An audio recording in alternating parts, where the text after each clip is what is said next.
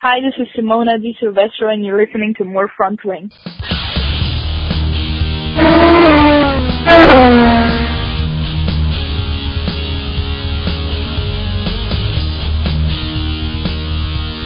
Hello and welcome to another More Front Wing podcast. I'm Steph Wallcraft, joined by my co-editor Paul Dalby, and we're also very pleased to speak with Scott Dixon of Target Chip Ganassi Racing a little bit later on in the show and get his impressions of the incident that we are no doubt going to discuss right off the top, that sort of colored the entire race and weekend at the GoPro Grand Prix of Sonoma, and get his impressions of everything that he's heard and seen in the aftermath of the incident and where he currently stands on that and how he plans to approach the rest of his season. Very interesting stuff. So let's jump right into it and sort of review the entire weekend at the GoPro Grand Prix of Sonoma. Not really the Snornoma that we've come to get used to, is it? It looked more like Toronto and a lot of this time. There was bizarre. A lot of chrome horn on this weekend. Yeah, really bizarre. So I think we kind of don't really have very many more ways to cover this pit lane penalty. I think everybody has sort of seen everything that they're going to see and has formulated the opinion that they're going to formulate at this point. Paul, you had your call that went up on morefrontwing.com on Tuesday, and that seems to be pretty well received by fans. We've also heard from Tim Cindric and Mike Hull and Will later on in the show, as I mentioned, hear from Scott Dixon, and we heard from Dario Franchitti in the post-race, and so we all sort of know their side. And there was, of course, the very long article on Racer.com from Marshall Pruitt as well, where he went tit for tat with Bo Barfield and expressed pretty clearly his opinion on the situation at that time. I guess where I stand on it is I'm very glad to see Bo standing his ground, and I'm glad to see that the main justification for the ruling remains being following the rule of the letter of the rule book as closely as possible and as can be expected in the situation, because I think that's sort of the way that officiating is meant to be. We're going to hear from Scott later on that he feels that there were exceptions in this incident that should have been factored in, but I do like that Bo was explicit about being particular about the fact that certain exceptions are not considered to be acceptable in his decision making, including where the driver affected is running in the race and in the championship, and I had respect for that. So my opinion continues to line up with yours. I think Bo made the right call, but a lot of people who know a lot more about racing than me seem to disagree. So I'm keeping that in mind as well as I continue to assert my opinion. What do you think? Well, as I pointed out in my article, I think there was a clear violation here. From the shots that show not the NASCAR pit stalls, but the shots that are overlaid, if you will, with where the IndyCar pit stalls are, you can see that Scott wasn't just a little bit into Will's pit box. He was the full car width into his pit box. He was so far into the pit box that I just don't think that the tire changer really had anywhere to go. It wasn't like he was 2 arm lengths away from the car. He had done what he had always done. He had proceeded in the way he had always proceeded. And in this circumstance, it just happened to be that Scott and him ended up in the same location. And that responsibility, whether you're talking about pit road in an IndyCar race, or you're talking about, just driving your car down the road and a pedestrian's there, the responsibility falls on the driver, and it needs to be that way in this situation. I keep hearing the Target guys say that, that Travis Lowe there was, I think that was his name. Travis Law. Law, thank you. I didn't think Lowe sounded right. Travis Law was walking at the car. Well, you would think that would be him, screaming with his hands above his head, saying, "Get out of my way," or something like that. He was moving around the backside of Will Power's car. He wasn't making that, at least in my opinion, or what I've seen, it wasn't him making a blatant attempt to try to force Scott to either come to a stop or take complete evasive action.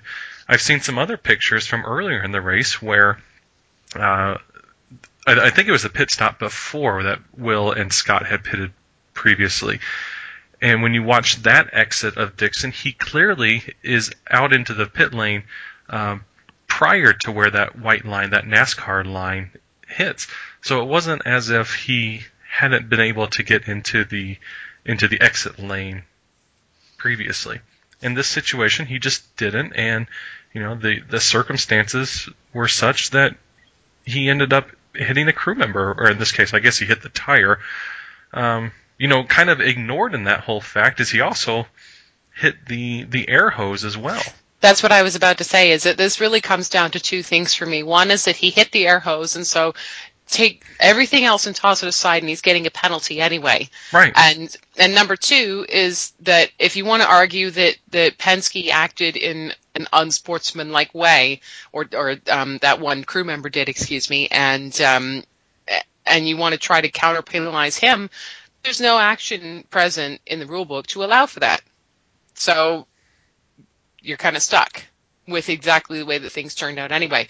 And we've had situations in the past where pit equipment has been hit on pit road, and it's been hit by drivers who have been close to or in the lead, and race directors have said, because of the driver's position in the race or in the championship at the time, we're not gonna issue a penalty because we think that it's too stiff of a penalty for what's happened. And I'm heartened to see that type of thing is not happening now. You hit something, you get a penalty. No, it doesn't matter who you are or where you're running. That's just the way it is, and that's the way it should be. Yeah, and if I recall, I don't remember the race, but it happened last year. Didn't Dario hit some pit equipment in a race and was not penalized for it? It seemed I'm trying to think of when it was it happened, because I do specifically recall something like this, but my feeling was that it might have been a couple of years ago, wasn't it? Oh, it very well could be. I've reached that old age in my life where years go by much faster than they used to. But yeah, I know Dario at some race, and I can't for the life of me recall where it was. He hit a tire on pit road. It was another team's tire. It seems like it was at an oval race. Yeah, I feel like I would. Milwaukee. That might be right. A short oval seems about right, and it seems like his penalty was waived, and I don't remember what the justification was for it. But I remember at that time a lot of people said, why?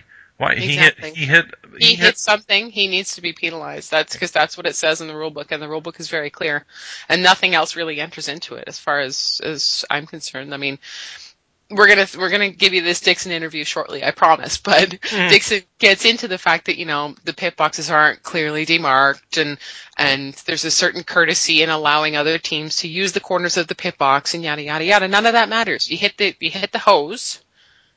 And I mean, you hit the tire, and the crew guy went flying. But if you want to even take that out of the equation, then you hit the hose and you get the penalty, and that's really how it shakes down. But let's stop talking about this ourselves and let Scott Dixon have the last word, because he was the one who was actually in charge when all of this went down, and so he knows better than us what happened. So it was really excellent of Scott Dixon to give us a few minutes of his time with. Just to go over his view of the incident, what he thinks factored in, and he had some not so kind words for IndyCar's race director as well. So let's give that a listen. So before we get into sort of the nitty-gritty of the weekend, I want to offer you some condolences, because I understand it's been a very difficult week for you and your family on the personal side of things, and in a way that probably seems a lot more important than everything that's going on in the racing world right now. So no, I appreciate that. Yeah, put things in perspective. Yeah, absolutely. But, of course, we're here to talk about the weekend, so no doubt you've seen all of the discussion that's emerged since your comments on NBC Sports Network after the race. Has your position changed in light of any of the information that's come out since then? The wording that I used, I definitely I'm not proud of that, and should have, it's hard in the heat at the moment, and within a few seconds of getting out of the car, we're obviously pretty angry. So, definitely take some of the wordage I used. I don't think, still looking at it, there's two sides to the story, and I think there's blame on both sides, and yet I get the grunt of the penalty. So it's still tough to swallow. I think there's going to be some changes, throughout this year and into next. Trying to make it safer. The last thing we do want to have happen is people getting injured, and we don't want people getting run over. And I was extremely glad that everybody was okay. But I think what happened could have definitely been avoided. Had there been people being more aware of their surroundings. Right. So just to clarify, then you are of the position that there should have been a counter penalty, or that there should have been no penalty on either side. It's hard. It's hard to know. I think if it had been reviewed after the race, a penalty or a possible penalty inflicted after the race, I think it would have been, slightly different. I know, it's hard for race control with the rule and how it's written in the rule book. Which would have been Penske's defence is that sort of any equipment being hit clarifies for a drive-through. But I think this was a different situation. When I set my initial line of sight and started driving out of the pits, there was nothing in my line of sight and nothing in my trajectory that was altered by somebody moving towards that. And they go on about the pit boxes. There's no defined pit boxes. There's no lines. Everybody, as a courtesy, uses the corners of the pit boxes to enter and exit. As you can see clearly in any video or any pit stop, that's common courtesy, and typically there's common etiquette from people trying to avoid situations like this, and in some areas I don't think that was applied. Right.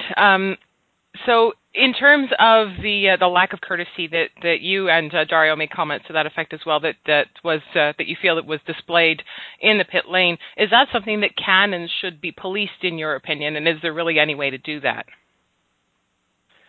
I think it, whether it can or not is not something that something that, I can't really comment because, I don't know where IndyCar are going with it. I know they will try to, as the rule book states, it's really only a driver that can be inflicted any kind of penalty. It says nothing about a crew member, whereas we all, in the heart of the sport, you well know that your neighbours in pit lane can make your life extremely difficult through pit stops and the way that they sequence it or how they stop the car in front of you, which in that instance, Power's car was stopped a little short and with the back tyre kicked out, which made that corner of the box even more crowded.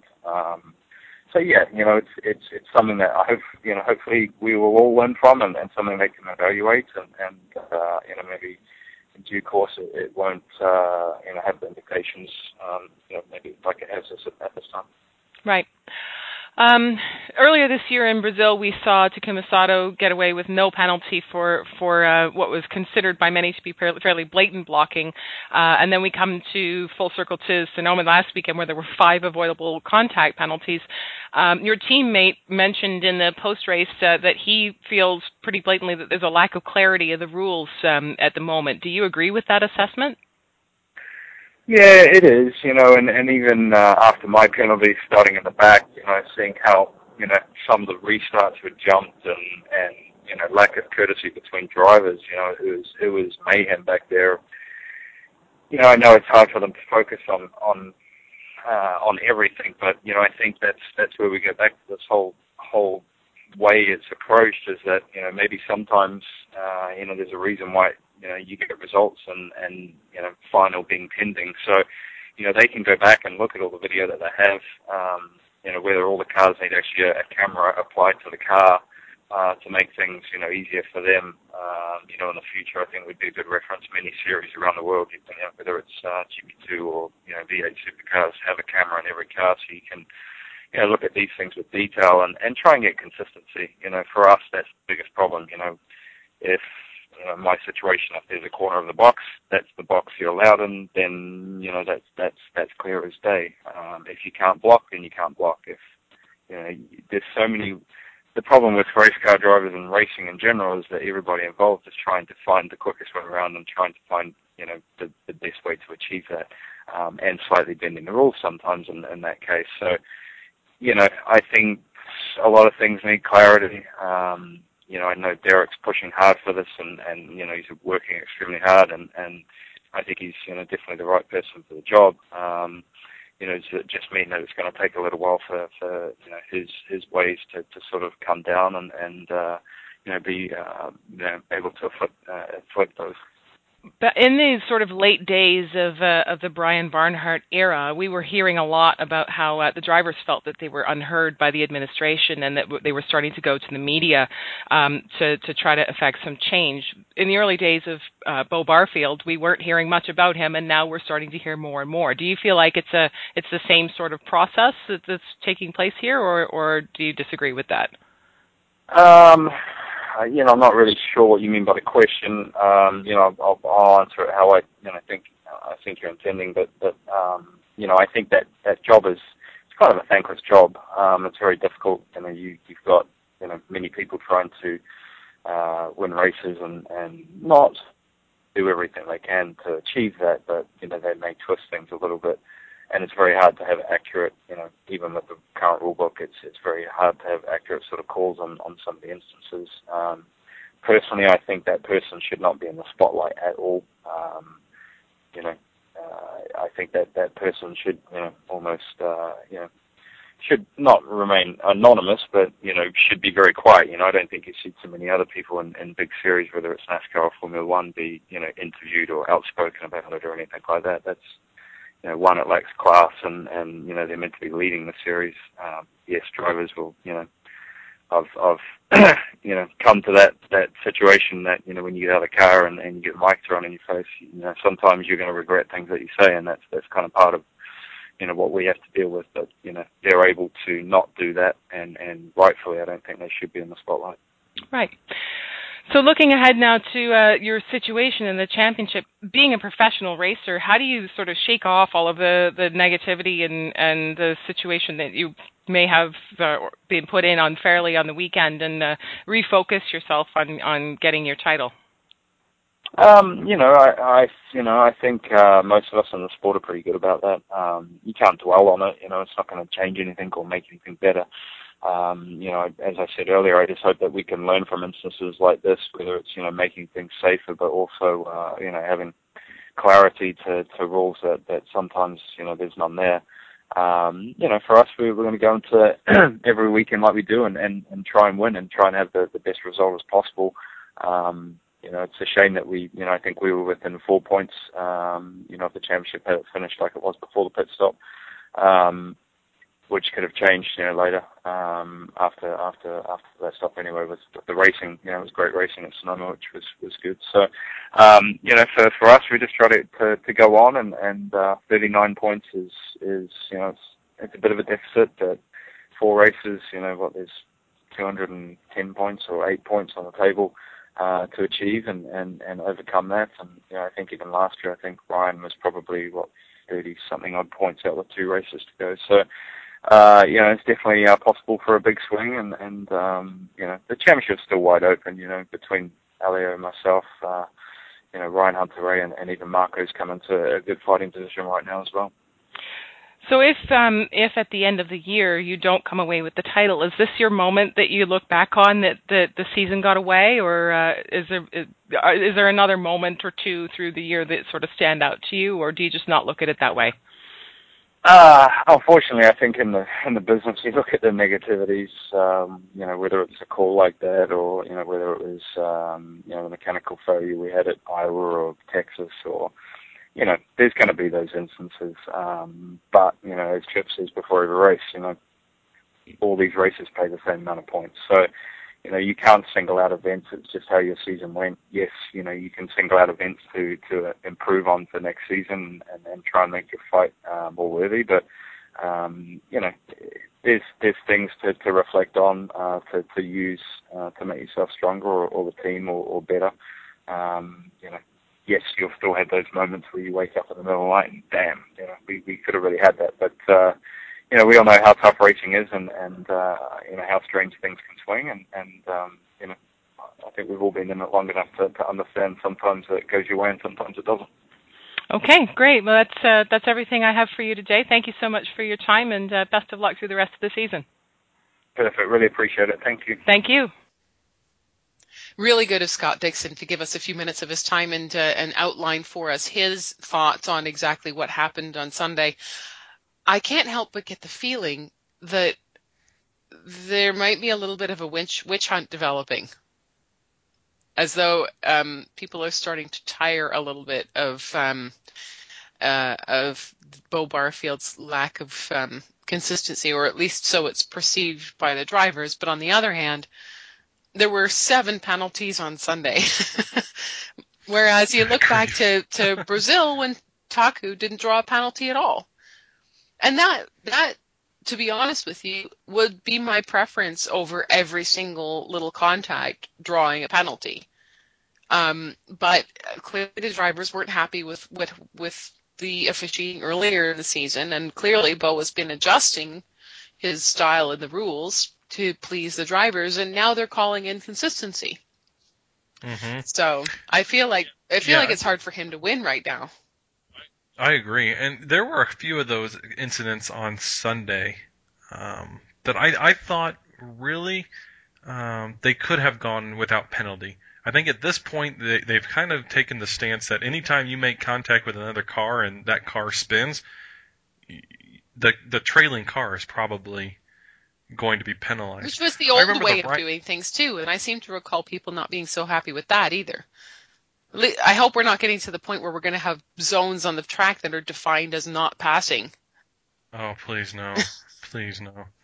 But I mean, how many of those incidents were there going into turn 7 this week, which is really about the only...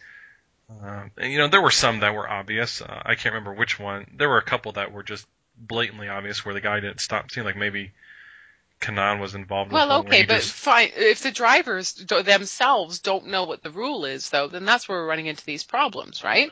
I would agree. Uh-huh.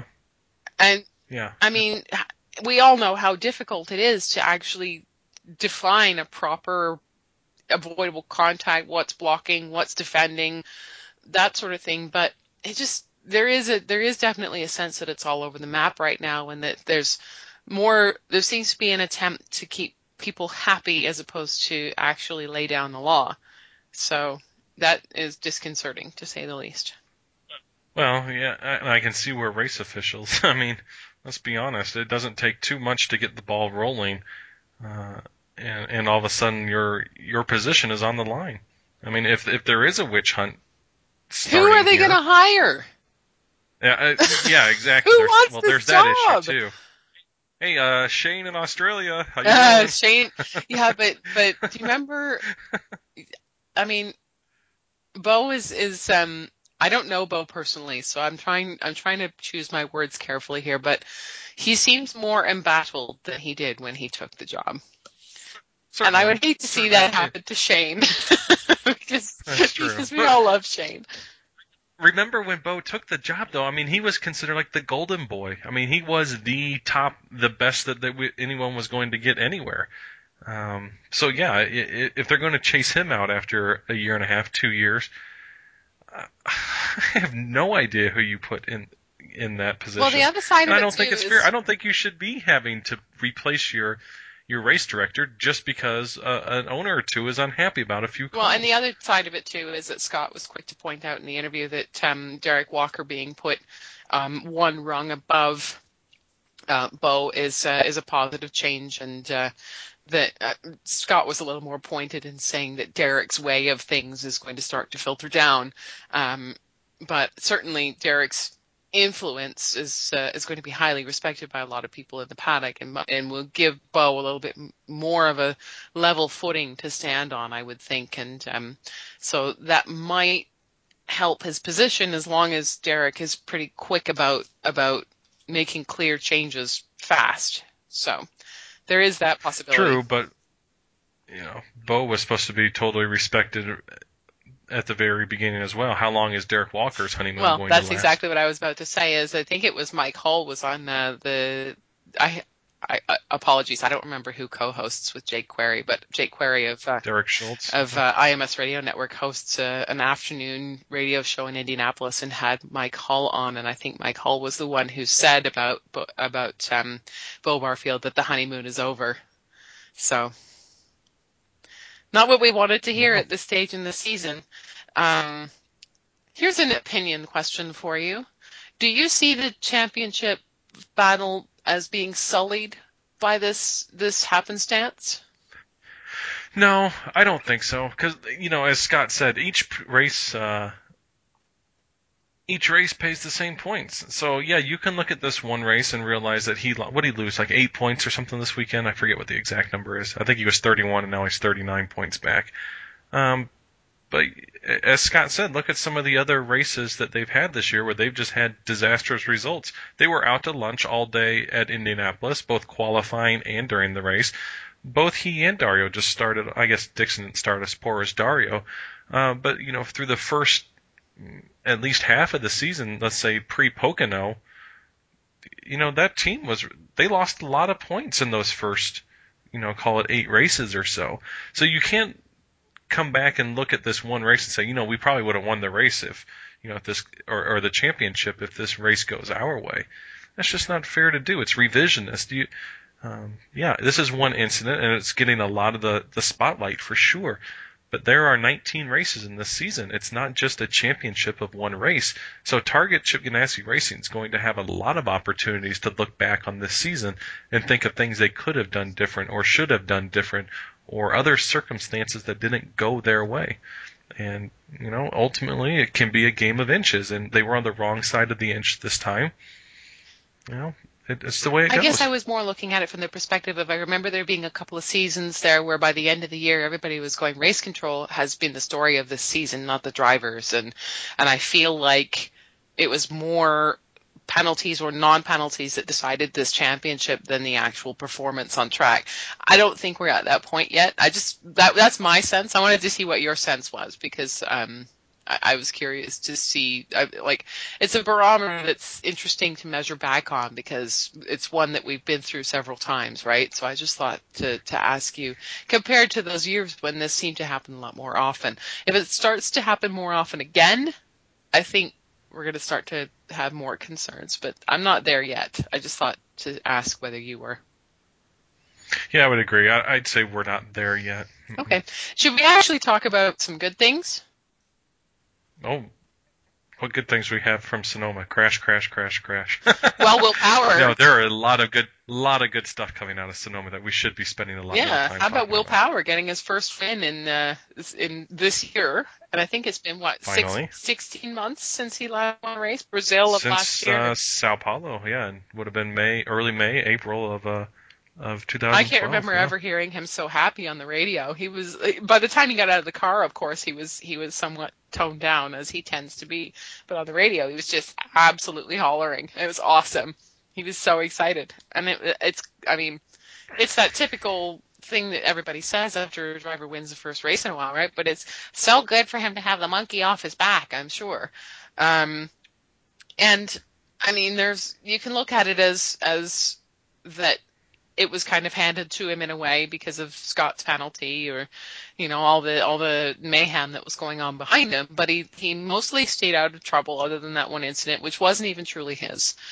And I got to tell you, from having been there at trackside all weekend, he started to look back to form.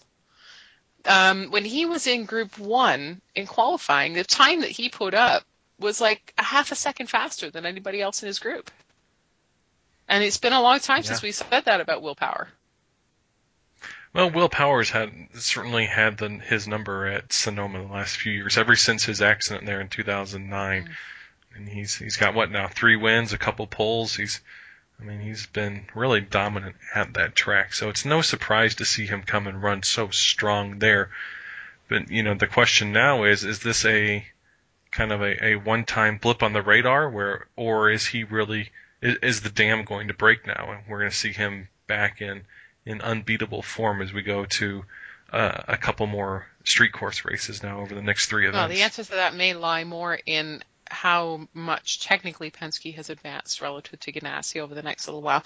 And keep in mind that we've got a month between Baltimore and Houston for people to do some work, so it'll be interesting to see what develops in that time. So we may very well see some more out of some of the other teams once they've had a chance to sort of regroup after the Ganassi dominance in this portion of the season. You know who else deserves a major shout out? I got a few others that'll deserve it. You go first. Justin Wilson gets spun on lap 7 by EJ Viso, comes back to finish second. Yeah. Wow. Yeah. Lap 7? Some nice maybe he started 7th and was spun on lap 5. Let me check that. No, that's right. Lap 7. Yeah, he had one point in the middle of the race where I think he had, after he had spun and restarted at the back, I think he had worked his way back up to like second or maybe even in the lead on a restart, and they stayed out on some pit strategy that could have very easily, on a typical Sonoma race, really come back and bit them. But I think they were pretty fortunate that there were so many yellows in this race that they were able to really take advantage of that pit strategy, get him back up there, and then he just drove like a bat out of hell the last half of that race. There was was it the last restart or the next to last one where he went, toe to toe with Dario all the way up the hill to up there to turn 3, and I mean he drove kind of like the old Justin Wilson that we saw, where we used to think he was right there on par with Will Power, and I mean he was on his game for sure. He definitely had a great run. Okay, who's yours? Well, that was the one I was certainly going to say. Did you have another one? Certainly I think you want to give a shout out to James Davison, who had another great run this week for only his second week in that car. You don't necessarily expect a driver that's been out of open wheel competition, or at least this level of open wheel competition, for 3 or 4 years to come and be able to put on a show like that at Sonoma. It was very, very difficult and physical track. He really showed well this weekend. Poor James Davison. I was walking the grid before the race, and there he is at the very back because he had the engine penalty, right? Taking selfies with 2 of his friends because nobody else was around. I felt bad for him, but yeah, absolutely. I was surprised when I was doing the stats for our site, and I went through the box score. How does Marco Andretti end up 4th? Mm-hmm. I mean, very, very quiet weekend. They were not happy with that either. After the race, I recall Marco being frustrated with it, and them saying, there's more to go. Don't worry about it. I was surprised by that because it wasn't that long ago that 4th would have been a breakthrough weekend for Marco on a road course. Seriously, yeah. So I was surprised to see him there. Simon Pagenaud in 5th. Mm-hmm. Just guys that had very quiet weekends, very quiet races. I guess a lot of the headlines went to, of course, the Dixon Power incident, but then just the overall amount of chrome hornage, if you will, and those guys happened to find ways to avoid that, drove hard, and wound up with top 5 finishes. Mm-hmm. Good for them. I thought they had great races. Top of the disappointment list has to be Lucas Luhr. Really, really tough weekend for him. It was interesting to see him make the transition, and no doubt the fact that he was with Sarah, not to downplay Sarah Fisher. I mean, it's a race-winning team, but not known for the prowess on road courses, and being a single car team has definitely made things difficult for them, and they acknowledge that. So coming into that situation and into a series that he's never run in before, the team was really on his case to pick up his pace, and he just wasn't able to find it. And I remember him saying at one point on a restart, they were saying, you got to really get in there and get aggressive. And he was saying, I really have to get used to this aggressiveness because it's just not something that he's used to. And I mean, let's be honest, he's not used to being challenged. His team kind of goes untouched in LMP1 and ALMS. So definitely it was interesting to see the difficulties and the struggles that he had trying to work his way into an IndyCar. Of course, the finishing position doesn't completely tell the story because he and Joseph Newgarden both left the race with mechanical issues, but still not the opening weekend in IndyCar that he was hoping for, no doubt. Yeah, no, I would agree.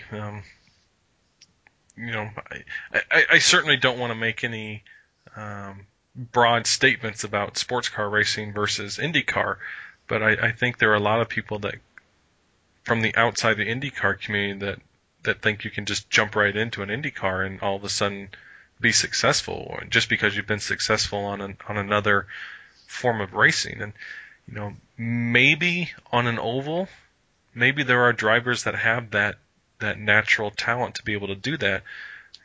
Carlos Munoz ran very well in his first run at Indianapolis. We've seen that before, but I don't think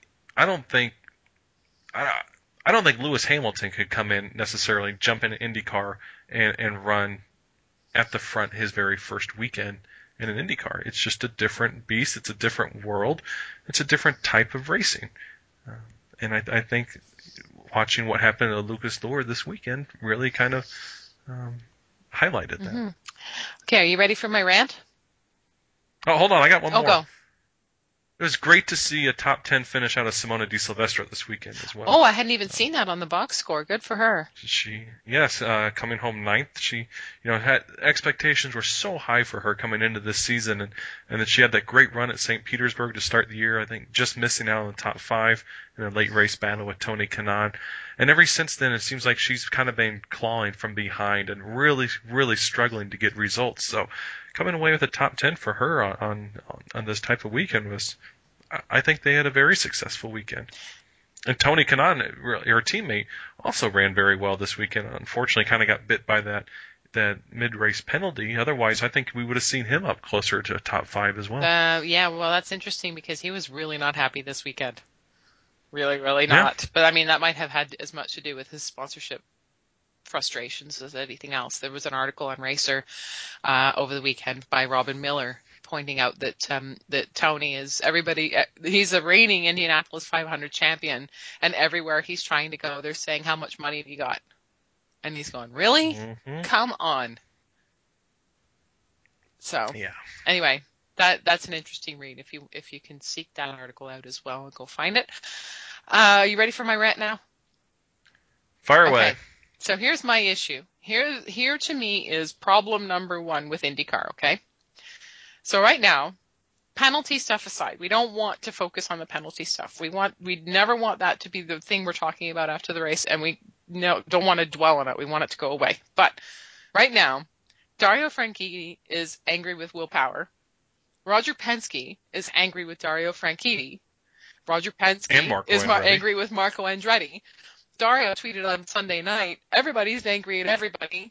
To see how it all ends up, tune into NBC Sports Network next Sunday for Baltimore. And I'm thinking, yeah, that's great, except because IndyCar is the way it is, everybody's going to show up at Baltimore and get mics stuck in their faces, and they're going to go, oh, yeah, we talked it out. We're okay now. IndyCar is just a big family. We all love each other. Nobody stays there for very long, and then it's all going to fizzle out and go away. When will these? Yeah, we need to put last weekend behind us. Yeah, but when will these people understand that they all want it to? All of IndyCar's headlines to be about how great the on-track product is, and that's great, but it doesn't work that way.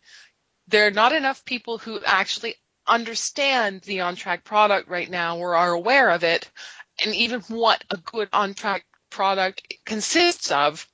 To come in to see that in the first place. We need to find ways to get attention on IndyCar. And these kinds of things, like Roger Penske calls Dario Franchitti a big baby, which he did. I heard it with my own ears.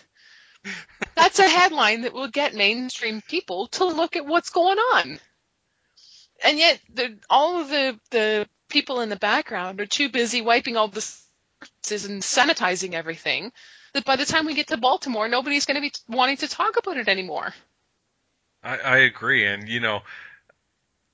I have great respect for Amy Conrath and Arnie and the rest of the folks in the IndyCar PR and certainly the folks like Kelby Krause at Target and Merrill Kane at Penske and these PR people that do great work. But Derek Walker gave you a golden egg the other day when he basically came out and said, hey, Dario, shut up. The fans like it. Quit whining. Get on with it. Or, basically stop your crying. This is the president of competition of IndyCar basically taking a swipe at a driver. So, in my opinion, that's saying, hey, the gloves are off. If the president of IndyCar can take a swipe at a driver, You would think one driver could go at another driver. You think a team owner could go at another team owner. These things shouldn't necessarily, like you said, they don't need to be swept under the rug and forgotten about. Let's put them on the front page. These are the kinds of things that casual fans or people who aren't even casual fans yet can relate to. They can't relate to, we did 3 stints on scuffed reds because the blacks sucked this weekend. They don't know what that means. They know what Dario Franchitti and Will Power are constantly at each other's throats means. And they will be interested in that, and they will get them invested and wanting to learn more. And that's the concept that nobody in the sport seems to understand, and it drives me nuts. Agreed, and not to get back on beating this dead horse again and talking about the Dixon Power incident, but from what I've heard, that made the NBC Today show. It made something on Fox News, maybe like the Hannity show or something like that. I mean, you're talking tens of millions of viewers, probably. Well, okay, maybe not that many. I mean, certainly in the multiples of millions of viewers on each of those that are probably seeing this, and at some point they're probably, wonder what. Some small percentage. If you're talking a couple 100,000 people that go and want to say, hey, that's more than half of NBC's audience from last weekend. Well, there you go. Exactly. If any of these people want to go follow up on what happens, what's the fallout of this, very dramatic looking incident, and they come in next week and they go, oh yeah, it's too bad that happened, but we'll just put it behind us now. We got to go on and focus to this weekend. Click.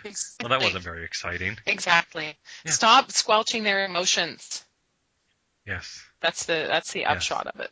But I was going to write a column about it, but I've been screaming this for years, and it's nothing new. So.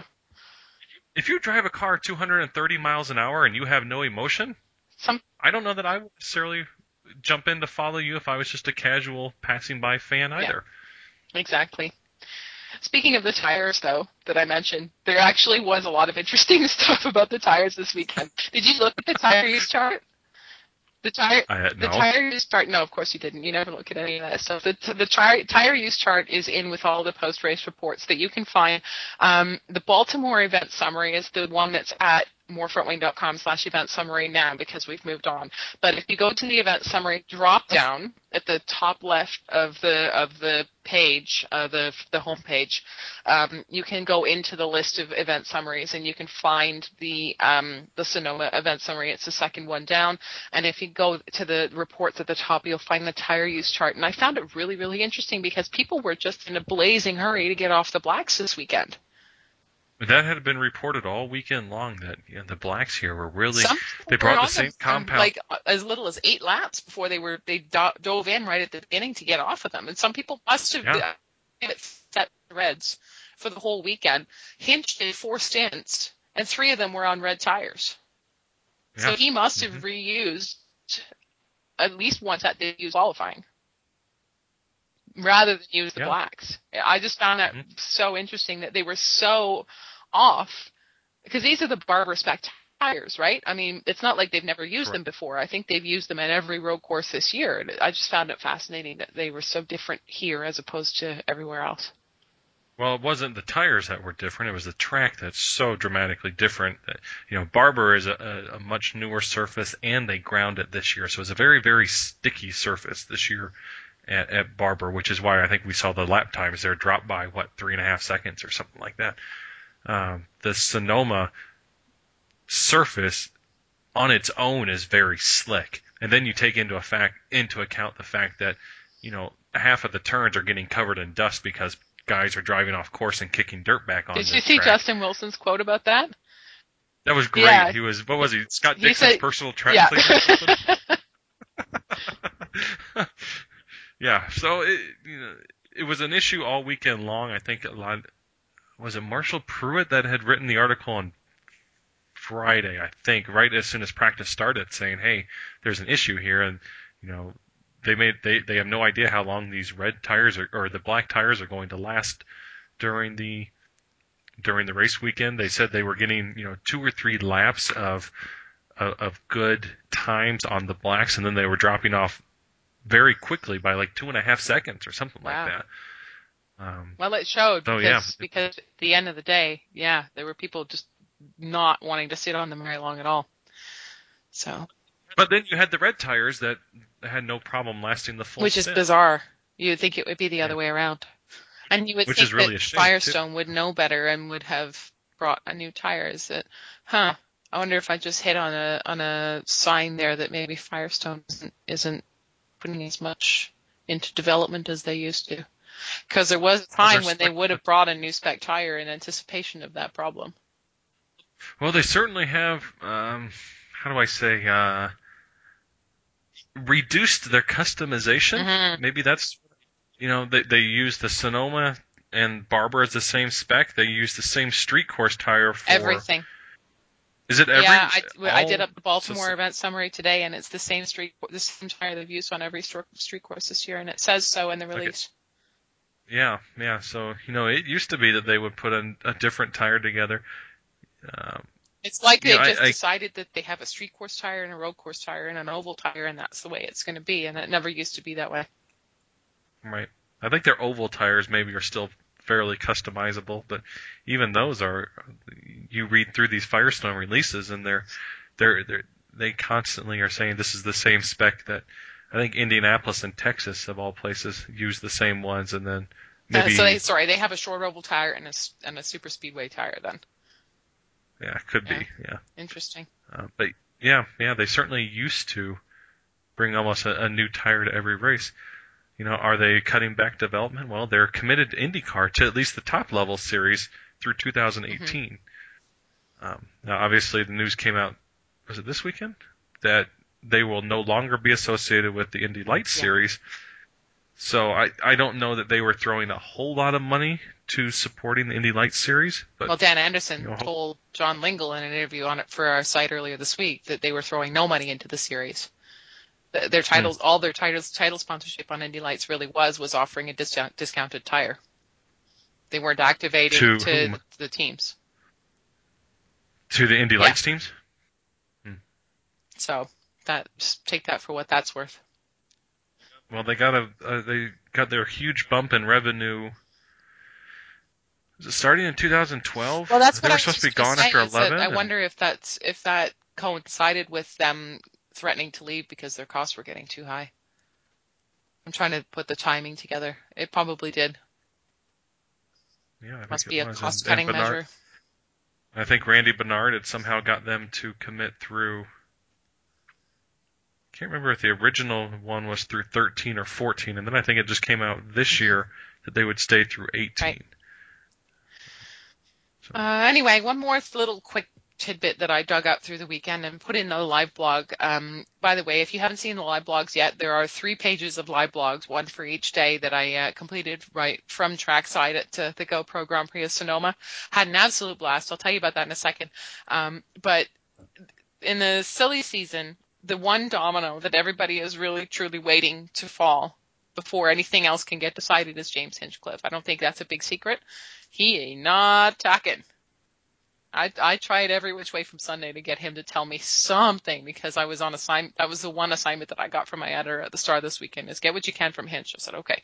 So I went and found Hinch and I was like, tell me something. He's like, no, I just can't. Like this.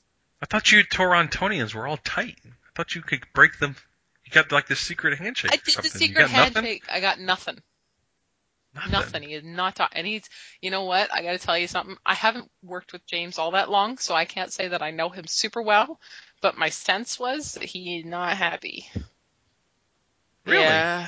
I don't know what's. Not happy at Andretti? No, I don't think it's that. I think that he's just not feeling super confident right now in how things are going to end up. I am speculating here, 100% speculating. I want to qualify that right now. But based on what I saw from James, and I did talk to Michael Andretti as well, and that's what I eventually put together into a story, was that Michael told me, James wants to be here. We want him to be here. We're just going to have to wait a couple of weeks for all the contracts to come together before we'll be able to say anything. And my sense from talking to James and talking to Michael is that the big question mark appears to be GoDaddy. And whether they're going to have the money or whether they're going to want to give the money. So I think that's the thing that they're waiting to settle, and then they're going to see what happens from there. So, but my gut feeling is that the news on that front is not great, but I could end up being totally wrong on that. Like I said, I have absolutely nothing to base that on other than gut feeling. The one thing that Michael did tell me that was interesting, because I asked about Juan Montoya and all the stories about that, and whether, if that plays out and Juan does come back to IndyCar, does that affect in any way the whether James would come back to the team? And he said no. Those are completely separate deals. So take that for what that's worth. So they're going to try to get Juan and James. And yeah, I guess Busch. they're going to be like an 8-car team next year. And hopefully Carlos Munoz wants a spot there. Yeah, exactly. Well, I think Carlos is already signed to move up, isn't he? That I don't know. I thought he was. So, let's talk about being trackside at Sonoma Raceway. Holy cow.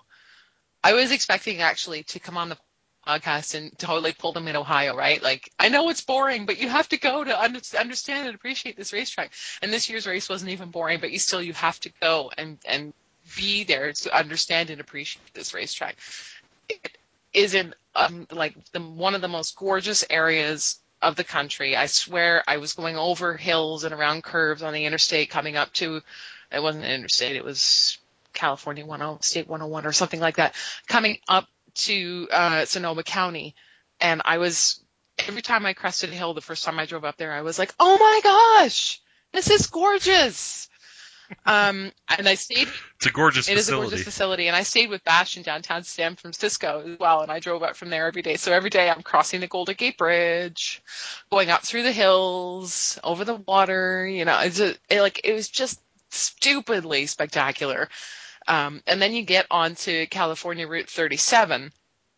And after you come onto that, and there's this big bridge that goes over sort of a swampy area, and at the front of the bridge it says entering Sonoma County, and then you go over this bridge, and as you get to the top of the bridge, you can see the back of the hill that the raceway is set on the other side, and it's just like this expanse of foothills and little tiny lakes, and the sun is shining because it's California and the sun never doesn't shine, and it's just like, oh, I loved it. Wait, did you just say the sun never shines in San Francisco? What? Did you just say the sun always shines? Yeah. Did I say that wrong? Or are you being sarcastic? No, I was being sarcastic. It was awesome. And the raceway is beautiful. And I said this in the live blog at the time, but there is no shot on video or photograph that will ever give you a really true appreciation of how dramatic the elevation changes are at this place. Like, they're literally driving up and down the side of a hill.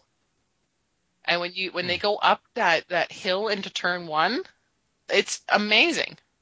Like, I thought I knew hills, but that place is pretty serious. And that's why you can sit at the top of turn 2 or at the top of turn 7 and see almost the entire track. So it's almost Edmonton-y in a way, but not, because it's not flat. It's awesome. I highly recommend that everybody go to that track at least once. It's an expensive trip, which is really unfortunate, because from flying over there from the east side of the country, you're looking at, I pulled it off for a little under $700 coming from Toronto, but that took some airline fare trickery. I think if you wanted to go direct and travel at decent times and not mess around with different airports and stuff, you're probably looking at closer to $800 to $1,000 just for the flight, and then you got to pay for the hotel in Sonoma County, and so it adds up quickly. But it definitely put it on your bucket list to do at least once. It's absolutely worth it, and I will stop raving about it now and disappointing people because I've sold it up too much. But I cannot wait to go back. This is already on my list for next year. So. I'm going to Fontana. I hate Los Angeles. I'm sorry to anybody who's from Los Angeles. It's really not my favorite place in the world. Yes, the track is located next to a very lovely steel mill.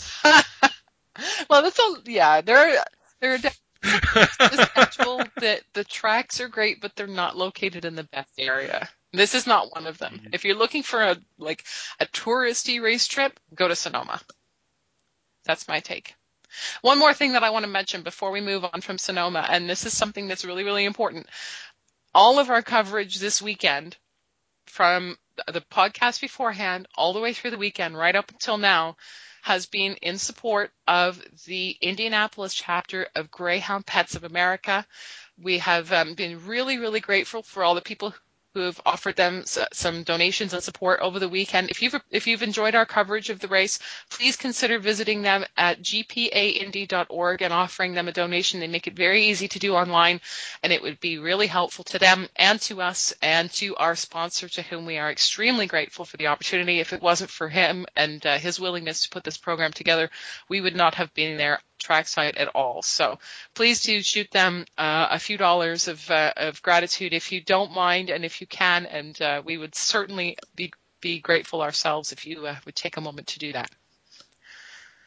And we do have more exciting installations, I guess. We do, yes. We unfortunately couldn't get somebody together to go to Baltimore quickly enough for this program.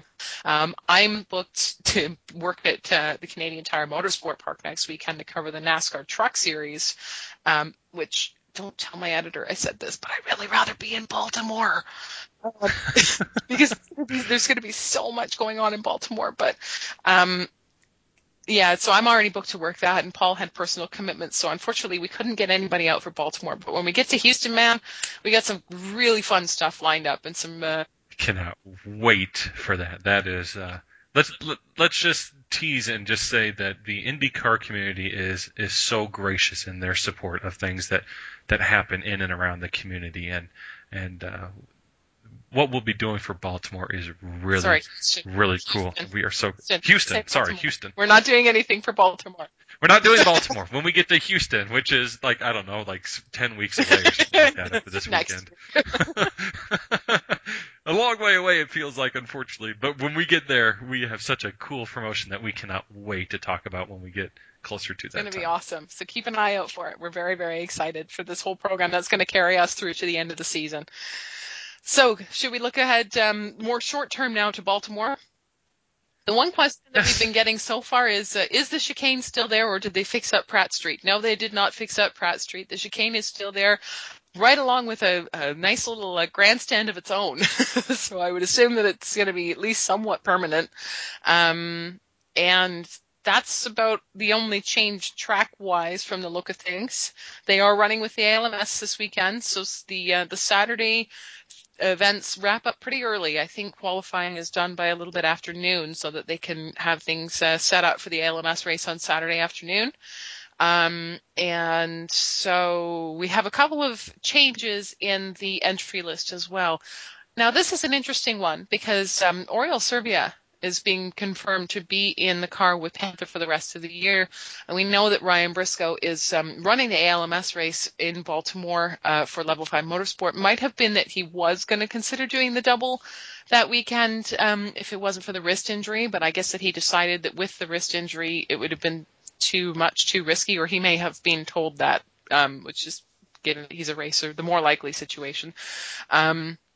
And so yeah, it's interesting. At Pocono, he had no problem bouncing back between Pocono and I think Lime Rock that weekend to run that doubleheader. But when they're together at the same track, it doesn't work out. Well, I presume that was under doctor's orders that he's not allowed to do that. So, so it is.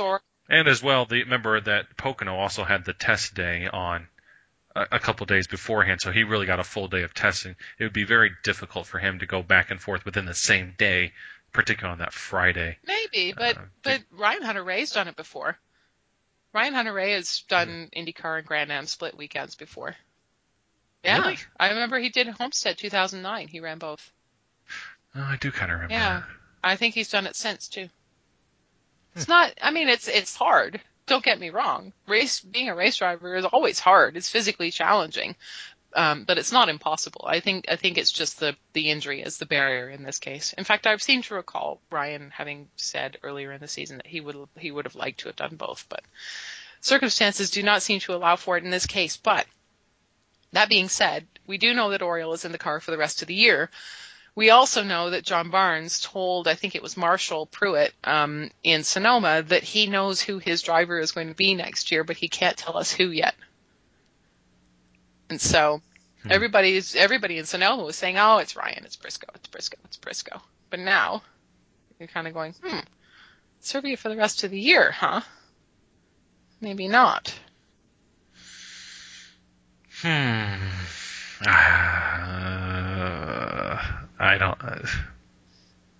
don't know. I still feel like Briscoe's.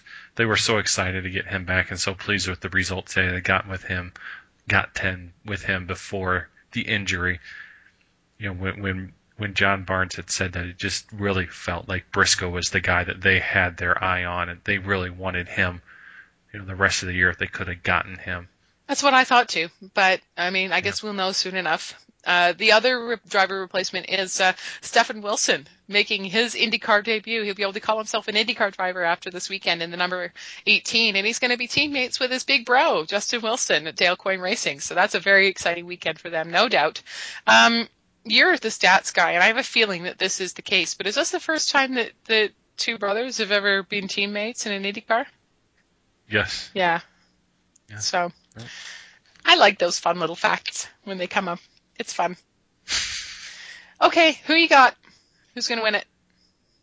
Oh, geez, you're putting me on the spot. You should expect this by now. I know. You know, I just think he's still too strong. I think he's coming back from a tough weekend last weekend. I'm going to ride the hot streak while he can and go with Dixon again. It's hard to bet against Ganassi at all right now, isn't it?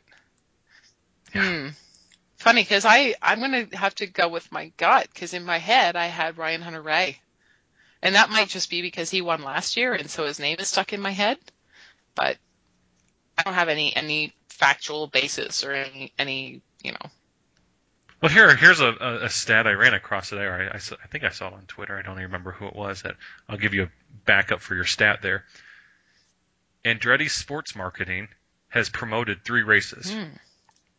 2 at Milwaukee and last year at Baltimore. All 3 of those races won by Ryan Hunter-Reay. There you go. And there's also a yellow party in Baltimore this weekend. So maybe Ryan's going to have a good weekend. Let's hope so. Here's another question that I'm going to put to you, and this one I am putting you on the spot on, but I thought it was an interesting one, so let's see what you think. We have had so many different winners this year, and several of them have been new winners, first-time winners. Is there room for another different winner in 2013? Are we going to see one more? Another different or another new different winner? I think Dario is going to win. I think he'll win one of these races. You know, they're coming on strong. They seem to have whatever gremlins knocked out that they had before.